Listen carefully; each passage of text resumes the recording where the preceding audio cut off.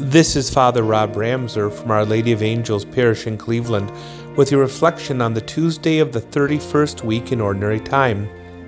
The first reading from Paul's letter to the Romans is literally full of beautiful, wonderful, strengthening nuggets of holiness. It begins by we are, though many, one body in Christ and individually parts of it. Since we have gifts that differ according to the grace given to us, let's exercise them. Meaning we all have been given some grace of God to build up the kingdom. Not all of us are eloquent in speech. Some of us can do great works otherwise. Some of us have great listening skills. Whatever it is, use the gifts well.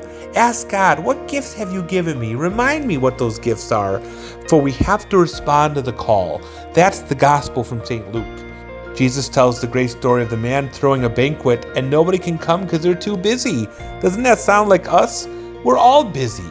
I find myself at times when people ask, how are you doing, Father? Not telling them what I'm doing or how I'm doing, but that I'm busy. We're all busy. We got to stop.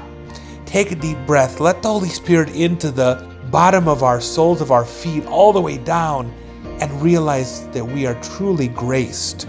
Responding not to any old banquet, but to the Eucharist. Maybe it's time to come back to Mass or invite someone to come with you.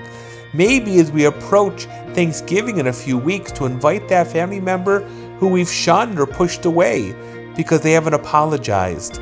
Let's be willing to see each other as we are, broken but blessed members of the body of Christ.